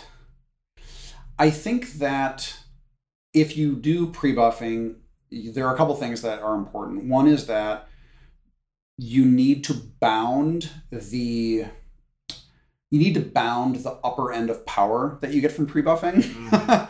So that it is not like 2nd edition D&D. I worked it out on paper. You can like quintuple your party's damage output at about 10th level if you spend 5 or 6 rounds pre-buffing with a wizard and a priest. Right. I mean, quintupling, like that's absurd. Nothing can be balanced around that. But if you look at the margin of like survivability, damage output, all this other stuff, and you say like the margin is a 10% or a 15% increase, then maybe that's okay. If you even want to support pre-buffing at all. In Pillars, there are a ton of spells that we say this is combat only. You can only, like anything that really is a stat boost or defensive boost or an accuracy, anything like that. We say like, if you're not in combat, you can't cast this. And people are like, this is dumb. And it's like, dude, it's because if we let you do that, then it becomes Icewind Dale. Yeah. Yeah, because this is a major issue because basically you have to balance the game for two. It's impossible. It's like two completely different games. Yes. Basically. Because the ceiling keeps rising and the status quo stays the same. Yeah. And that is not a place where you want to balance in. And then the other thing is that the more that pre-buffing becomes, if you do have any pre-buffing, the more that it becomes integral to everyone's gameplay loop, which is one of the things we're doing on Deadfire. So resting, a lot of people didn't like our resting mechanics in Pillars. So in Deadfire, you can pretty much rest whenever you want. Mm-hmm. And you just drag food over to change out whatever buff you have. And you have a finite amount of food, except for hardtack, which is sort of unlimited. And that doesn't give you any bonuses, but it gives you all your sort of, all your injuries go away and all that sort of stuff. Right. So it's like, and hardtack is ubiquitous. And so we're just like, you can pretty much rest whatever you want. But if you want to be the sort of cagey, more statty person, then you drag the food that has the bonuses you want into that slot and you rest. And that is the food bonus you get until the next time you rest. Mm-hmm. You can only eat one food item at a time. Right. So you can't stack multiple bonuses from them. We are very careful about how big that bonus can be. Uh-huh. And we're more likely to have a food item that's better give different bonuses rather than higher bonuses. Yes. And that's the way that we have, like, here's your pre-buffing. It's not the same as chain casting spells for 6 rounds, but it's a way where you can strategically say, you know what, I want more, like I know there's really heavily armored enemies in this area, so I'm going to eat this because it gives me +1 penetration, and that's going to go on my fighter.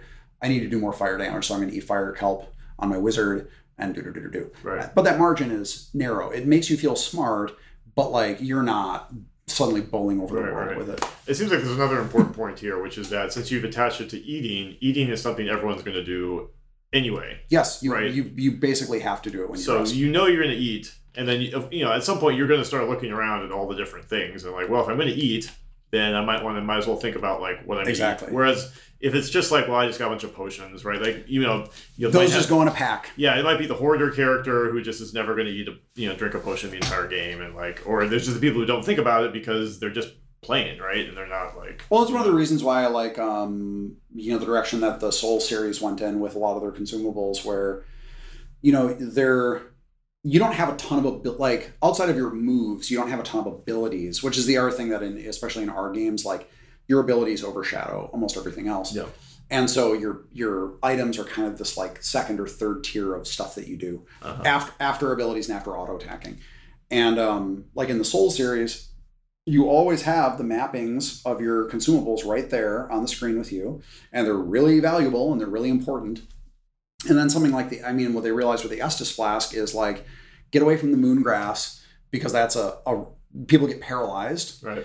And having replenishable consumables is much more encouraging for players because they're like, smoke them if you got them. Like, you better use this Estus Flask because you'll die if you don't use it. And as soon as you get to a bonfire, it'll completely replenish. It's totally fine. Right. So I think that stuff, again, the more you can kind of like narrow that spectrum of stuff. And the thing is, like, the Soul series also has, you can pre-buff with like resin and stuff like that. Mm-hmm. But again, that's a single thing that you do. It's not this like big elaborate series of. When you look at it at the highest like abstract level, like what's the role that pre-buffing serves in like the design? I would say that pre-buffing serves as a strategic layer preceding the tactical engagement of the threat ahead of you. Okay. So you have tactics that you undertake within the combat, but you being Captain Smarty are like, I think I'm going to need this thing in the thing ahead. And I am and so I will give myself this resistance. I will give myself this bonus to penetration. I will give myself this other thing. And it is a thing to engage your mind as you're approaching a threat and evaluating a threat that makes you feel like you're making, and very often it is, an important strategic decision. Right. Okay, cool. All right, so I think we talked about the design work you done on Icewind Dale, right? So it was a short project. You guys got out the door. Like, how did it do? What was the process? You know, like, what do you remember from like shipping it and like getting feedback about the game and like, you know, what were you surprised by, that type of stuff? Well, there are a couple things I remembered looking back at it, although I don't think I really appreciated it at the time. One was that, so when I was in college, I was in a fraternity, which might sound a little odd, but it was a fraternity of musicians, physics majors. Okay. A lot of gay men and people who played role-playing games and computer games. All right. And so going to Black Isle was like going to a fraternity. Sure. Like, well, and I should also give, my fraternity was like, we were pretty laid back. Like, we were known as sort of like the more straight-laced, like we didn't have open kegger parties and things like that. Right. And so going to Black Isle was kind of like, oh, it's a bunch of men. Yeah. There were no women developers there. Or dudes. It was a bunch of dudes, and they're all into games, just like all my fraternity brothers were, and all this other stuff. And I didn't have a car, and I didn't, and I lived very close to work. And there was, toward the end of Icewind Dale, I realized that I had been at work every day for 321 days. Wow. Yeah. And it didn't really seem bad to me. Yeah. Like, I would not necessarily work long hours on the weekend. And sometimes honestly, I would come into work and I would do very little work on the weekends. Right. I didn't know what to do if I weren't at work. You just like being there. I just liked being there. Yeah. And there were other people that did that as well. I mean, it was not most of the company was there on weekends, but a lot of people were. There were a lot of people that were really working themselves rough there. But I just wanted to make this game, and I was like, this is incredible. Yeah. And so I do remember going like, oh, I probably should find something to do. And I didn't have, I had made no friends outside of work. I mean, I loved all the guys that I worked with, and that was very cool. I've never been a super, even now, I don't like going to a GDC party is like it's not like I feel bad about it, but it's not a natural thing for me to do. And so, the idea of like going out on the weekend or even going out on a Friday night, I just didn't do that. I grew up in the country by myself. Well, I mean, with my parents, but like, and so the idea of just kind of being at work and working and playing tribes and working and playing tribes, like that was just what I did. Well, I can 100% relate to that. I mean, that pretty much describes my first 4 or 5 years of Firaxis, right? And like I was, my default on Saturday and Sunday was I don't think I ever did like an entire year where I never did anything besides work. But like my default Saturday and Sunday would be go in the office because what else, why not? I mean, I'm making strategy games for a living, the thing that I love, right? Yeah, and it didn't cross my mind. Well, and also I lived in Irvine, so there wasn't a ton of stuff to do anyway. And I think what was cool is, I thought was cool was that I had helped set up I had made the Icewind Dale website, and I had set up our forums, and I had moderated our forums. Yeah. And so I had a lot of feedback, I got a lot of feedback from people, and, it was the internet, so it hasn't really changed that much, honestly. Mm-hmm. So I got very used early. I got very used to early on, a lot of negative feedback, some positive feedback, really getting excited about people's sense of discovery of certain things. I got excited about people arguing about the best, whether it's builds or weapons or things like that, when they found secret stuff.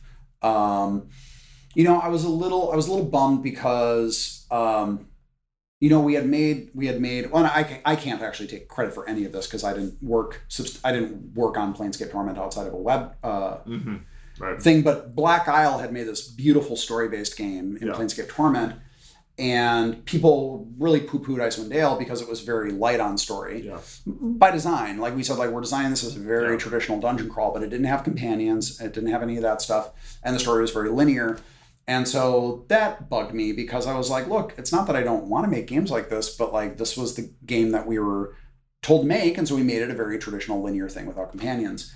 And so I was like, God, I really like, I hope we do get to work on, you know, a more story-based D&D game in the future, which after that project, we did Heart of Winter as an expansion, which was people didn't like because it was overpriced and too short. And then we did a free expansion after that to make up for it, which is Trials of Lure Master. But we also started a new internal project called FR6, which is Forgotten Realms 6, which was using our own internal technology, and it was going to be a story-based thing. And I was made lead on that, which is kind of ludicrous. And I went and just typed, and I went berserk for years designing this ludicrous game. But it was a story-based, party-based, like D&D Forgotten Realms game built with our technology. And cool. Well, before we jump to that, let me say that so I played Planescape and I played Icewind Dale, and Planescape just had too much text for me. I'm just one of those guys, but I loved Icewind Dale. Oh, great! Because I was, it was beyond that. I only played it multiplayer. Oh, that's interesting. And like I think we were kind of basically like the archetypical perfect case for it, because like it was literally there were 3 other guys, 4 of us total, that we grew up playing D&D together. Nice. Right. And so every Tuesday we would boot up Icewind Dale and we went through the whole game together. Right. And awesome. It was great. I mean, it was Did you actually get through the whole game? Yeah. Wow, you are maybe the only people in the world. Really? Fun fact, Icewind Dale 2 was so long and we were building it so fast that it never actually had a full multiplayer playthrough and testing prior to launch. Wow. Really? Yeah. But I feel like we went through Icewind Dale 2 as well. Oh, wow. So then you truly are I guess. I don't the know. champions. I mean, obviously it took us probably quite a while, but, you just keep plugging away at it. And I think Icewind Dale is fairly well suited towards it because it is linear. And because, there are a lot of problems with making a multiplayer story-based RPG like that. Sure. But Icewind Dale was maybe arguably a little more well-suited towards it than Baldur's Gate because it was very we went through momentum-oriented. We went through Baldur's Gate 2 as well. Oh, wow. And that was kind of a mess. Right, because like a lot of divergence, it was hard to like completely ignore the story, and like some people, one guy was like, I want to read this stuff, and like, well, no, we kind of need to like wait, don't leave it was just it was, and there was a lot of divergence, like there was, which is fine, right, like that's what made Baldur's Gate 2 amazing, but like it was not built to be like it was more difficult to play multiplayer. Whereas Icewind Dale, it was like you're petting the cat the right way. Yep. Right. Yep. You're designed to just go straight through this. Yeah, and so it worked great. It was like exactly the game we wanted to play. So it was cool. Awesome. I mean, there must be other people who play multiplayer. There are. It's one of those things where the difficulties of making that game in multiplayer and supporting multiplayer in other games. When we would see the sort of stats on how many people were really playing multiplayer, it made it a hard pill to swallow because we're like, man, like I'm sure the people who are playing this are enjoying their time playing it, but most of the people who play it get a few hours in and abandon it, which, to be frank, is how most people play games, period. Like they get a few hours in and abandon it. But it was just like, man, it really doesn't seem like people, it's like anything. If you say to someone, hey, would you like this to be multiplayer? Yeah, right. Sure. Yeah. Why not? Because they don't know what the cost of that is. Yeah. Looking back, and I think even at the time, because at the time I was a game developer, like I was like, I'm kind of amazed they're doing this because I kind of felt like like we were probably fairly unusual. Like the fact we were, we committed to this thing and we just kept doing it, and we was like, okay, this works great. But I'm like, we knew also that like RTS games, like developers will tell you this very often, that like, we know people talk about RTS games multiplayer, right? Like that gets a lot of attention, but like that's not the audience. The audience is single player. Yes. Like, like 80, maybe even 90% of the people are like, they're just playing a single player, right? Yep. And there's more of an argument for multiplayer in the RTS because like that gets the game attention, and of course, people see, it's like watching Major League Baseball, and then you're gonna like, well, let's buy a bat, let's play in the backyard, right? I mean, watching some people play Icewind Dale in multiplayer is not that much different from watching someone play in single player. So it's just not that there isn't that value, right? Yeah. But at the same time, right, like it's a D&D game, right? Like it's hard to not be like, we should do the multiplayer, but like, I mean, it's rough. Presumably, like there was a lot of resources put into it, and well, I appreciate it. No problem. Thank you.